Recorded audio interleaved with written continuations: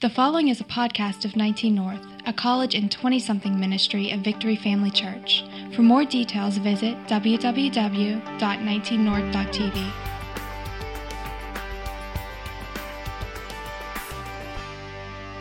Well, guys, it's such a joy to be with you guys tonight. Really, it's just, God's doing some amazing things in your lives, and it's just really an honor to be a part of it. And Zach and Lauren, of course, he called me, talked to him this afternoon. He said, yesterday, I think, he said, could you do the service for me? I think we're going to have a baby right about that time. So I said, no, I'd be thrilled. I love coming to be with you guys. I want to talk to you tonight about the mercy of God. It's the part of God's character and nature that religion ignores. Religion, when I define religion, I want to be clear, I'm talking about people who try to make themselves right with God with a self-righteousness, whether it's through their religious observances, religious sacraments, church membership, attendance, good works, and all of those things are fine, but none of those things are what make God good. God's good. It's why we should serve Him and walk with Him. And what religion will do is it will invert that. It will tell you that God's mercy is conditioned on your goodness, when the reality of it is God's mercy is there and it's everlasting, and it's what we should understand about His person. The Bible tells us we're to know God intimately. In fact, the word know in the Bible, it's often used in a very intimate way.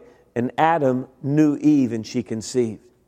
So when God says He wants us to know Him, He doesn't want it to be casual. Like if I were to meet one of you tonight for the very first time, I'm John and you're whoever and you're Bob or whoever, and somebody say, hey, do you know Bob? I'd say, yeah, we just met, I know Bob. Well, that's not a real close and intimate relationship. In fact, it's very superficial. But if you were to ask me if I know my wife, I would tell you, well, we've been married 24 years, and we have 3 kids. And so we've had an intimacy that produced life. And so when you know God, it should be an intimacy that produces life. And when you don't know who He is, and you don't know what He'll do, then you don't know Him. And religion is cast God in such basic, almost an evil light, to where people will think, if somebody's in a car accident, God used it to teach them. That's a lot of nonsense. If God's, the Bible tells us to imitate God as dear children. So if God's cutting people's brakes to give them insight, then it would be fine for us to go out in the parking lot tonight to cut yours. If God does it, really, if God's causing these kind of things, we should imitate it. But if you do that here, they put you in prison. But religion casts God in a very, very, very horrible light. Mercy defined is God's desire and His willingness and His ability to treat you better than you deserve. Guys, I can't tell you how important that is. God's mercy is His desire and His ability and His willingness to treat you better than you deserve. Let me illustrate mercy to you. See, most people expect judgment from God. Now, sure, there's judgment in God. He's a judge. But do you understand that Jesus bore that judgment for you? That Jesus took the punishment that was due me and you, and He bore it on the cross. I guess about 20-some years ago, some of you may not have been on the planet yet, but I was speaking at a church in eastern North Carolina. And a good friend of mine, my parents kind of helped raise him. He was a doctor there. He had finished med school and went through residency, had a ton of school loans that the government subsidized. And to pay back his government loans, he had to, I think, take 4 to 6 years and go to like a remote part of the country that had little or minimal medical care and work at a clinic. So he was in this real little town in eastern North Carolina. And it was just I don't even think it had a red light. And he ran this little clinic. So he was the guy that you went to see no matter what you had. If you had a hangnail or a heart attack, he's the guy they called. And so, I would stay at his house with his wife, and at that time his son was just about 4 or 5 years old. And I'd sleep out on their couch. And I was speaking at his church in this little town. Well, about 1 or 2 in the morning, I just hear a series of gunshots. And they're very close.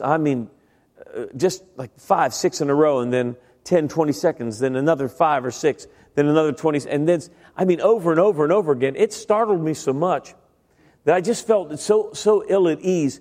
I got up and I got dressed. I just thought, I don't know why I just did. It just seemed like the right thing to do. It was so odd. Well, right about that time, the phone rang. And he's, of course, the only doctor in town. And they called him, and then he came out, and he got a hold of me, and he said, John, and he saw me already dressed. He said, what are you doing? He said, did you ever go to bed? I said, well, I did. I heard these gunshots. He said, well, what evidently happened, there's been a double homicide. And I've got to go, and I want you to come with me. I said, I don't want to come with you, but I will. So off we went. Well, we stopped off at his office first. In his office, he went to get some of the paperwork he would need, because my first thought to him was, I said, man, someone better call a coroner. He said, that's me. I'm the coroner too. And he literally was going to his office to get the book to find out what to do in a case like this. And so when we walked into his office, there was glass everywhere. One of the places the guy had taken a shotgun and shot was the window right where he sits. He had just literally he would have been sitting there. It was 1 or 2 in the morning. It would have killed him. And so it kind of startled him. He's like, man, was the guy was he thinking of me? And it was kind of, unnerving. So now we leave and we go to the site of the murder. And we go into this house, and what happened was this guy had gotten stoned, and he thought he was Rambo. And he went and he strapped all kind of different guns on him. He went back to his cousin's house and shot his cousin's girlfriend with a shotgun. Now, guys, I've never seen anything like this. Don't want to again. But what that does to a human body is unbelievable. And it's almost like you don't think you're seeing what you're seeing. And literally, this poor girl was all over the wall behind her. It was horrible. One of the horrible things I've ever seen in my life. We went out into the yard where they brought him, and he was checking to see if they're alive, and of course they were dead. He chased his cousin down, and I don't know, shot him 8 or 10 times. And he's laying there face down dead. And it was just surreal and weird, and you felt it was just a horrible feeling.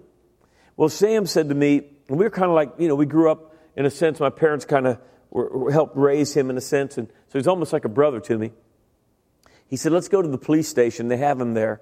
I want to ask him before they take him away if he had anything against my family, because, maybe another one of these family members are going to come finish the job. He said, I just want to find out before they take him away. So we go into the jailhouse. That's probably an extreme way of saying it. It was a room. They didn't have a jail. And here's this guy just standing with the handcuffs on by a desk, and the room was full of people. Now, when you scanned around that room, you could feel the hatred in that room. There are family members in the room. People are so angry.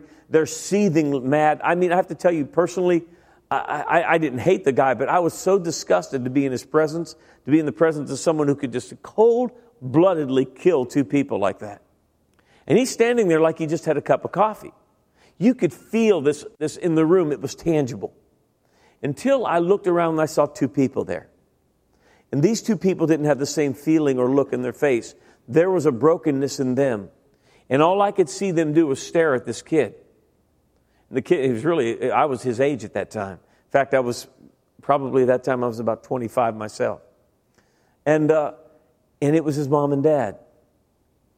And his mom and dad were in that room, and they were the only 2 people in that room who looked at that boy and wanted him to receive better than he deserved. Everybody else wanted judgment for him, me included. And of course, he went to court and to trial and to prison, but mom and dad wanted mercy for their son. No matter what he did, they loved him. And they wanted him to be treated better than they deserve. What most people see God like are like those of us who are in the room, like me. But really what he's like is the mom and the dad. He desires to have mercy upon people. See, mercy is better defined when you see it in action rather than just words. Jesus demonstrated mercy constantly, and oh, did it tick the religious people off. They hated him. They killed him. They sought to kill him, and ultimately brought him to his death because of their hatred. These were religion is so evil. It will cause people to do horrible things in the name of God. Because what its bottom line will do is to make you responsible to make God love you. And people will do anything to make that happen, even evil things. And yet Jesus constantly was doing things to tick off religious people. He was kind to sin-stained people. You won't find one record of Jesus being harsh to a broken person or a sinner or a person even in the depths of sin. But I'll tell you, self-righteous people, he was ruthless. He called them names, called them, he berated them, he called them what they were in actuality. One time he drove them out of the temple with a whip. Now you have to understand, Jesus was a carpenter for the first 30 years of his life, and there weren't any power tools. So he was, obviously he was ripped. I mean, he was 30 years old. He's been working with his hands. And he's a carpenter. I mean, I see people with this religious Jesus driving people out of the temple with a whip going, leave, please. Please. Pretty please. He drove them out. I mean, it's not the Jesus people see, but it's the one in the Bible. And yet, when he was with broken people, there was a woman taken in the act of adultery in the Gospel of John. I wish I had time to give you the context. But again, the religious people, fine night of religious work, went out and wanted to trap Jesus in an impossible situation. So they found somebody because what happened, they caught this woman in the act of adultery. That means caught her having sex with a married person. Can I ask you a question? You got to be looking. When's the last time you caught somebody in the act of adultery? They're peeping. Now, last time I checked, adultery takes two people. Correct? There's only a woman. It was obviously some kind of setup, and likely this is probably a prostitute. And they could care less about this woman. In the morning, Jesus is teaching. They drag her out of a bed of adultery and throw her before Jesus. She's probably not clothed properly. She's shamed. Throw her down before Jesus and said, this woman was taken and caught in the very act of adultery. The law of God says that she should be stoned to death. What do you say? You know the story. He knelt down and he wrote in the ground and ignored them. They continued asking. Finally, he said, whoever's without sin among you, let him first cast a stone at her. And then and we'll pick it up in John chapter 8, verse 9. At this, those who heard began to go away one at a time. The older ones first, until only Jesus was left with the woman standing there alone. Jesus straightened up and asked her, woman, where are they? Has no one condemned you? No, sir, she said. Then neither do I condemn you, Jesus declared. Now go and leave your life of sin.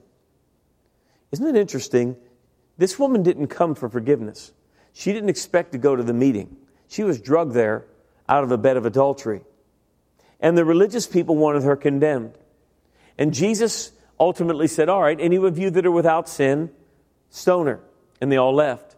Now, he was the only one left with her because he's the only one qualified to stone her. He's the only one without sin. And he says something very interesting. He said, where are all those people, woman, that have accused you? She said, they're gone. And then he said something amazing. And this ticks religious people off because he was kind and merciful to her. He said, well, I won't condemn you either. This is the Son of God with a woman who just committed adultery. Listen, and wasn't asking for forgiveness. She didn't come to that meeting to find Jesus. She was drugged there. And then he said something amazing. Now go and leave your life of sin. Most people have that backwards. If you'll leave your life of sin, God will have compassion and mercy on you. And it's the other way around.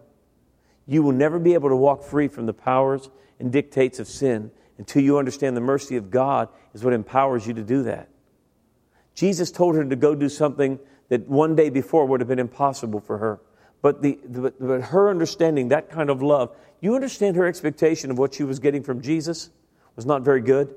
She was not expecting kindness. And Jesus said, if you've seen me, you've seen the Father. You know, I've been pastoring this church for, this fall will be 19 years. And in 19 years, I've never had one person that we would say, quote, in sin, adultery, well, you name the list. Not one of those people have ever came up to me after a service and been angry. They've never written me unkind letters.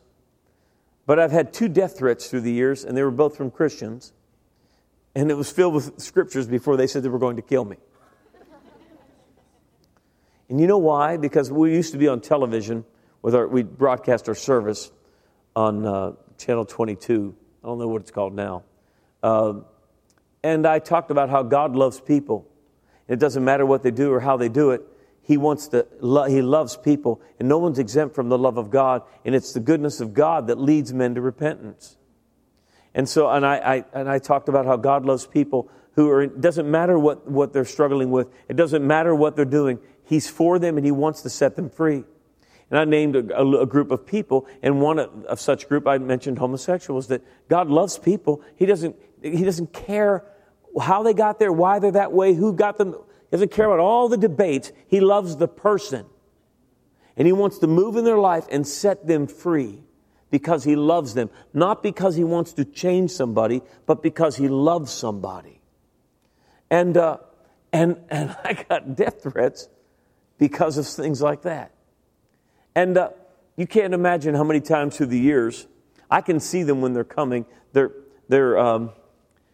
have like this religious scowl on their face. Because I always hang out in the back in the cafe area after the services and just greet people as long as they'll stick around. And they always come with this kind of look like, and I could see them coming. And it used to bother me when I was starting out because I thought, oh my goodness, they're upset. Now I get a kick out of it. Because I don't know exactly what they're going to say, but I know in generalities what it's going to be. It's going to be something that makes them unhappy about somebody else. They never are unhappy about themselves. It's always something else. And I can't tell you how many times they'll come in. If you've walked through our building, you notice it's probably not your typical church building. Is that fair to say? With children's rooms, with a soft play and sky tubes and a youth center with, it's just not typical. So they come up to me and have a look on their face. Can I ask you something? I go, sure, Sure, what do you want to know? Can I ask you, I came into this church and by God, I thought I was in Disney World. I said, well, okay. Well, that's good. I said, can I get you some coffee or something, And I don't know why it has to be this way. I don't know why you have to have these places built for kids. They should just come to the house of God because they love God. And I said, well, how'd that work out for you? No, the reality is I used to kind of be a little bit more timid, but the older you get, you lose your filter. You ever met somebody 85 years old? They'll look at you and go, by God, you're fat. I'm serious. Old people tell you anything. Don't ask old people questions. Old people tell you the truth. And so I just tell people real honestly. I say, now listen, I know you're welcome to your opinion. But can I tell you the truth? I'm going to tell you best to know how. Can I tell? Sure, I'd like to know. I said, now listen, I give you my word. Now listen to me. As long as I live, the longest day I live, not for 30 seconds, not for 5 seconds, not for a nanosecond, will I ever care what you think. I don't care what you think. I don't care what you think. I don't care what you think at all. Do you understand me? They give you the look, I said, because Jesus said, suffer the little children and permit them to come to me, and woe to the person that doesn't let that happen. It'd be better for you to hang yourself. Jesus said that.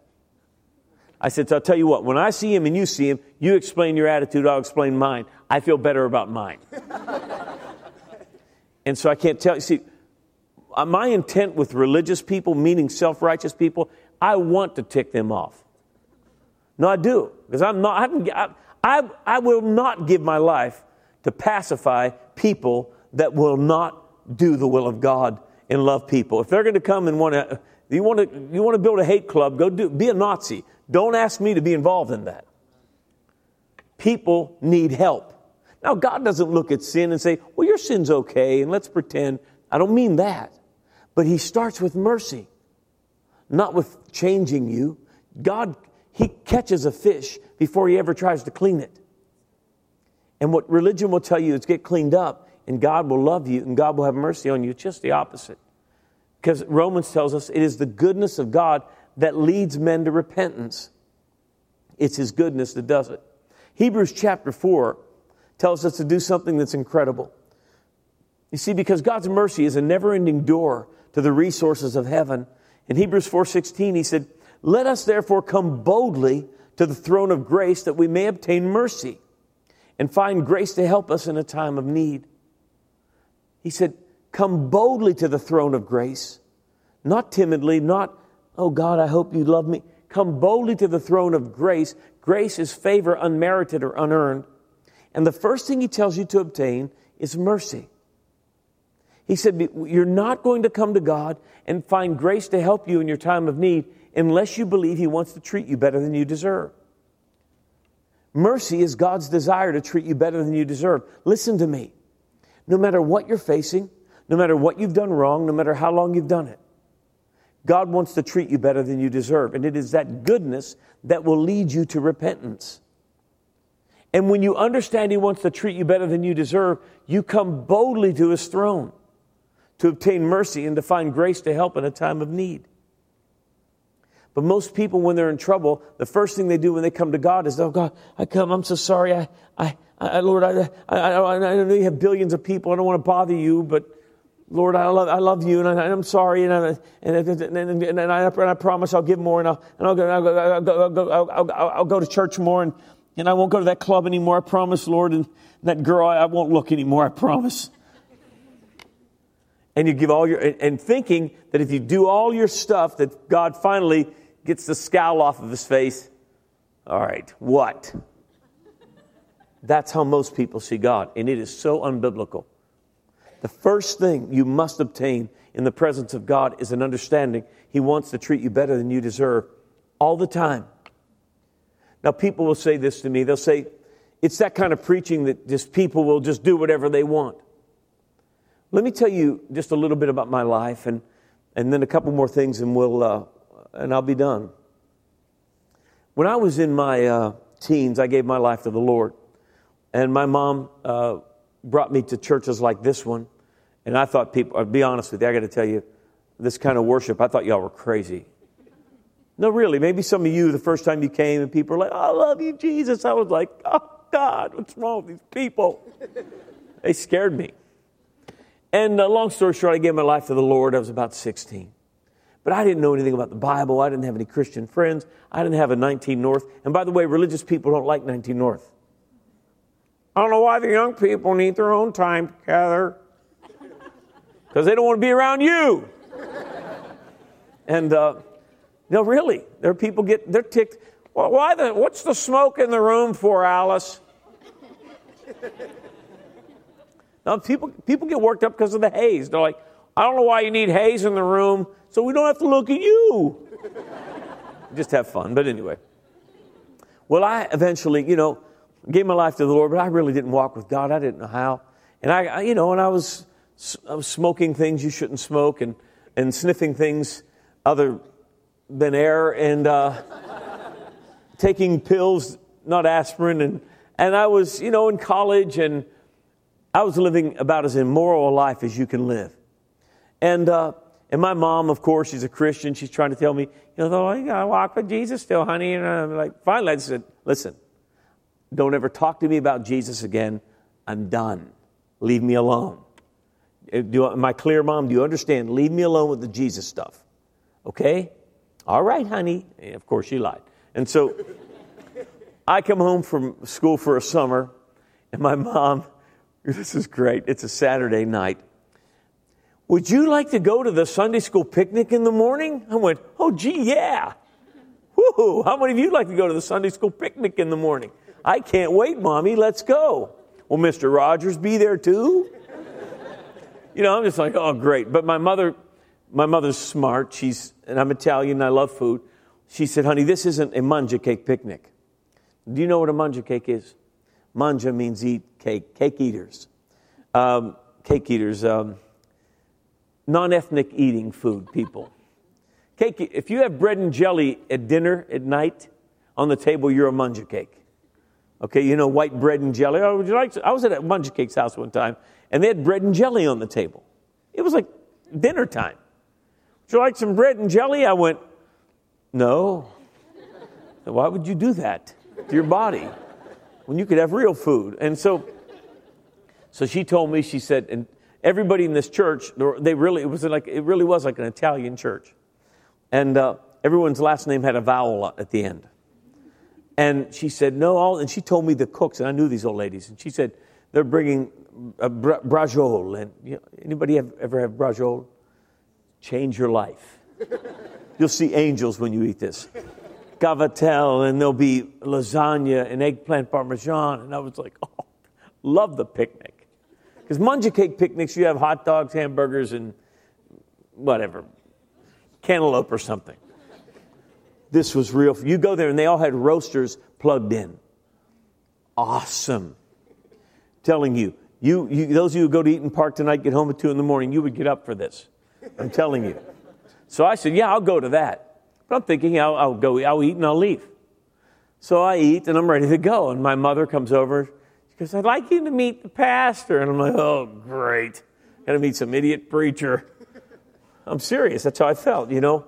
So she introduces me to the guy, and then she leaves. And I'm like, all right, I'm going to get her off my back. I'm going to embarrass her.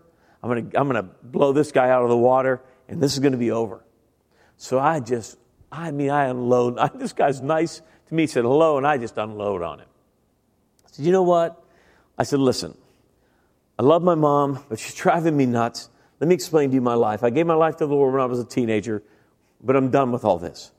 And I was kind of vague with you, the lifestyle I was living. I went into graphic detail with this guy. I spent about 5 minutes, and I told him stuff I did and how often I did it. And I said, when I finished about 5, 8, 10 minutes of it, I said, listen, a couple months I'm going back to school. I'm going to do it all over again. And I like it. I have no intention of changing. Okay? He looked me right in the eyes, and he just had this kind compassion about him. He just said, you just have no idea how much God loves you, do you? And I said, did you hear what I said? And I repeated some of my stuff. I said, did you not hear what I told you about my life? God doesn't love me. Did you hear what I just told you? And again, he just said, gosh, you know, I'm just so sorry. You have no idea how much God loves you, do you? He said, but you know, it's been so nice meeting you. And he shook my hand and walked away.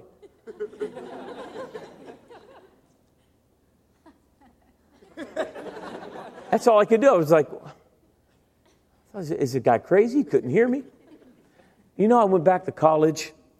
Now listen, I didn't pick up a Bible. I wasn't with a Christian. Nobody said a word to me about God for months. But every time I'd go to a party, I'd get stoned and live very immorally. I'd come back to my room where I was staying, be 1, 2, 3, 4 in the morning, whenever it was. Because, you know, if you've been to college and stupid like I was, your weekend started Thursday night. And then you basically tried to wake up on Monday. Hopefully none of you have gone stupid like I did, but I was on steroids stupid.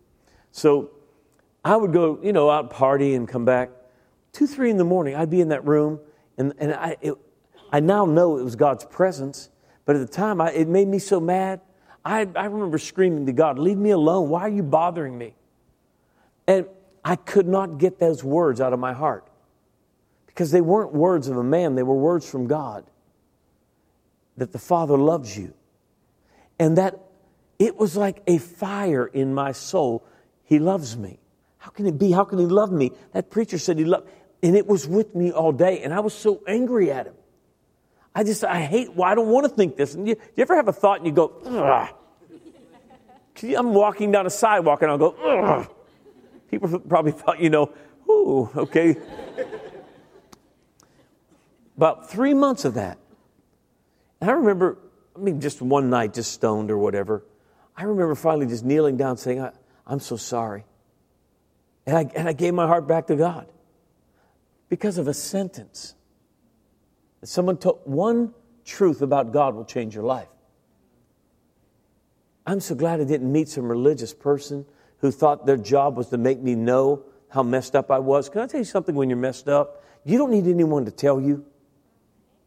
I don't need a preacher to tell me that I'm messed up. I can look in a mirror and I could have seen that. He told me about God. I already knew about me. See, it's the goodness of God that leads men to repentance. It was the goodness of God that gave Jesus the confidence to know that when he told a woman who had just committed adultery to leave your life of sin, that the goodness of God would empower her to live that way.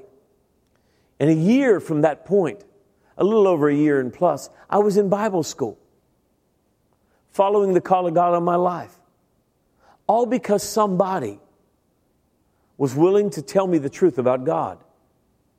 And I can tell you this through the years, religious people get so angry at that simple message of how good God is. And it's so sad. Ephesians 2 and verse 4 says this. I'm going to skip a couple, the verse on Esther, guys. Ephesians 2:4 said, "But God, who is rich in mercy, because of his great love with which he loved us." Would you say this out loud? God is rich in mercy. He is rich in his ability, his desire, and his willingness to treat you better than you deserve. Let me illustrate it this way and we'll wind it down. Anybody have a checking account? Okay, you're at a stage in life when that checking account is usually kind of tight. You ever had a time when you just pray the service charge isn't coming? Am I the only one that was ever there? I mean, particularly when I was young. And you're just thinking, dear Jesus, I hope I'm doing this checkbook well, because if not, things are bouncing like beach balls everywhere, right? If most people, now let me say it this way. If so you went to somebody's checkbook and they were like a college student's checkbook, and that's how people see God's mercy. Let's think of God's mercy being a checkbook balance. Most people see God when they come to him in the red, angry. A deficit of a desire to treat you better than you deserve. And so what do? They try to merit, earn, or through penance, gain the mercy of God. God, I promise you that if you'll do this for me, I'll never, you fill in the blank. And because they don't believe he's rich in mercy because of his great love with which he loved us. What if you went up to somebody that had $500 in their checkbook and you had a need in your life? Well, $500 is okay amount of money, but you can't live off of it. Not long. And so that's how a lot of people see God's mercy. Enough to maybe get me through something this big, but I mean something gets much bigger than that, it's gone. Or some people might see it like $100,000. That's a lot of money, but you won't be able to live the rest of your life off of it. So I could try. No, you won't. Not $100,000, you won't. And what about $1 million? Well, people have lost $1 million before. What about $1 billion? People have lost $1 billion before. What about $1 trillion? Our government just lost that. We did a stimulus and we lost $1 trillion. I guess the next thing from $1 trillion is quadrillion. Please don't tell Congress there's a quadrillion. Bless their heart. All these people are talking on television. It's like, it's really simple. No spend the more you make it. No spend the more you make it, and you're going to make it nice and nice the longer term. Because I'm going to tell you, you want to know a secret? It's a secret. Just between you and me, a secret. You're going to pay for all of this. You're going to be the ones that pay. No, me. I'm going to be old and going to Florida or something. All this $1 trillion debt stuff is coming your way. So you better think. Just anyway, God bless you. Thanks for paying it. Talk about a crime. That's another story. But what is in God's checkbook regarding mercy if he's rich in mercy? Look what Psalms 136 says, verse 1. Oh, give thanks to the Lord, for he is good, and his mercy endures how long? Forever. It's inexhaustible. In fact, in Psalms 136, there are 26 verses, and 26 times it says, his mercy endures forever. It's not because God was, giving the scripture and he said, okay, what can I say here? Oh, his mercy endures forever. Then the next verse, I need something, a good tagline. His mercy endures forever. 26 times in a row, he said, listen, my desire to treat you better than you deserve is inexhaustible. It endures forever. And when you begin to understand that, it draws you to God. Because the minute you don't believe God wants to treat you better than you deserve, I don't care who you are, it drives you away from God. And religion will tell you what you have to do to make yourself right with God. Now let me say this to qualify it. There is a responsibility as a Christian to yield to the goodness of God and let Him help you grow and develop. Let me tell you this as well. When you're a leader in the body of Christ, you learn to love people enough that you lay some things aside that aren't necessarily right or wrong. But because you love people, you just lay some things aside. There's certain things I've chosen to lay aside with my life, and it has nothing to do with God's will. That is my relationship with the Lord. But it has everything to do with my ability and willingness and desire to treat and love people well and to lead people well. And let me just take a side journey here. It's worth the time because I want to give you context. For example, I don't drink alcohol in any form. It's not wrong if you do. It's not a sin to drink wine or have a beer. Now, the Bible does say strong drink is wrong because obviously you'll go stupid real quick. But it's not wrong to have in fact, if you're going to have a beer or a Coke, you're probably better off with a beer. I mean, health-wise, okay? So I'm not talking about wrong and right. But as a pastor, I've buried a lot of kids because of alcohol. I don't know if you've ever had to do that. Stood over the casket of a 16-year-old or a 50-year-old who was killed by a drunk driver. We have an addiction recovery group here that literally hundreds and hundreds and hundreds of people have gone through the last 10, 12 years. And I've made a decision not to let that in my life because no good has ever come from it. Ever. Let me ask you all a question. So I'm trying to show you the difference between mercy from God and wisdom. See, this is where people take mercy and say, hey, you can do whatever you want and God loves you. Yes, He does. But you still go stupid, ruin your life. Let me ask you a question. How many of you know somebody that's dead because of alcohol? Raise your hand. How many of you know of a marriage that's dissolved because of alcohol? Somebody that's been physically abused because of alcohol? Is there anybody here that doesn't know anybody ever in your life that's been damaged? I mean, your whole life you've never heard of anybody's life gone bad because of alcohol. Anybody here that you might be, you don't know anybody ever that's had their life messed up because of alcohol? Anybody? Is there anyone here that you say, no, I don't know any. I think it's great. Never seen it ever. Heard anybody. Okay. We've all heard it and seen it and felt it. Many of you in your own homes. So let me ask you a question.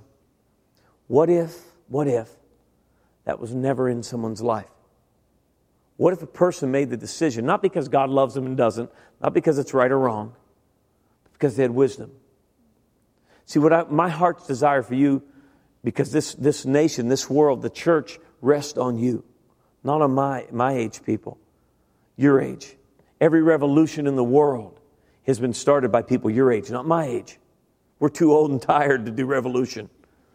You guys are the catalyst for change in this world. You really are.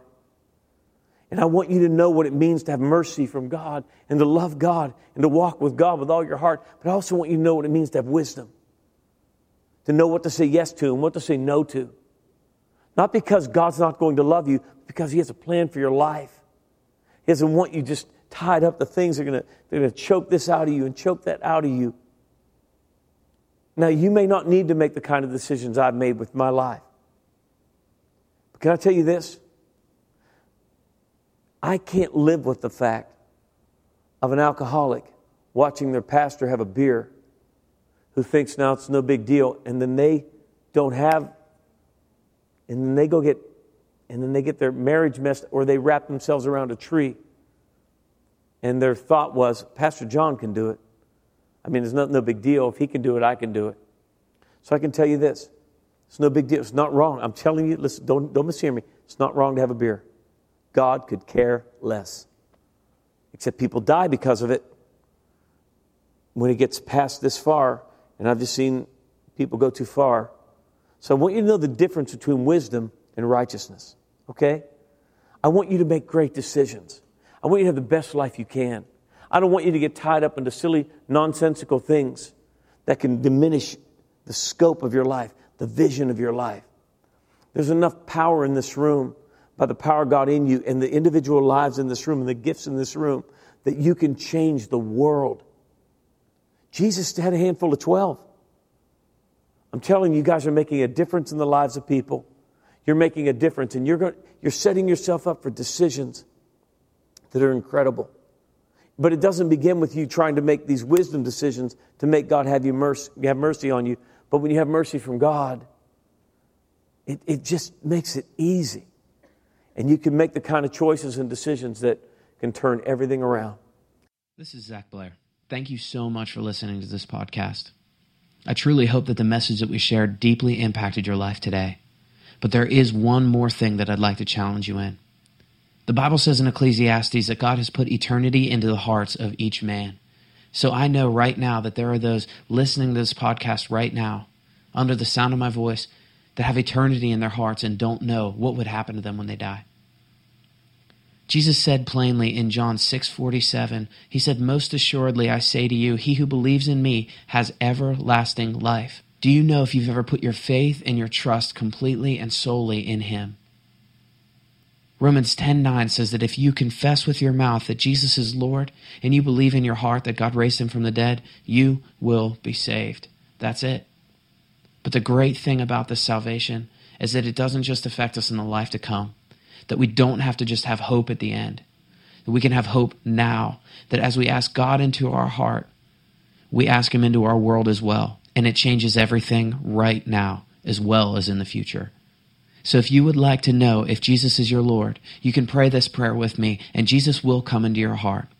Just say, "Father God, I come to you in the name of Jesus, and I believe with all my heart that Jesus is the Son of God and that he was raised from the dead. Jesus, I receive you as my Lord right now. Come into my heart and make me brand new. I'm now a child of God. In Jesus' name, amen." This podcast has been brought to you by 19 North. For more details, please visit www.19north.tv.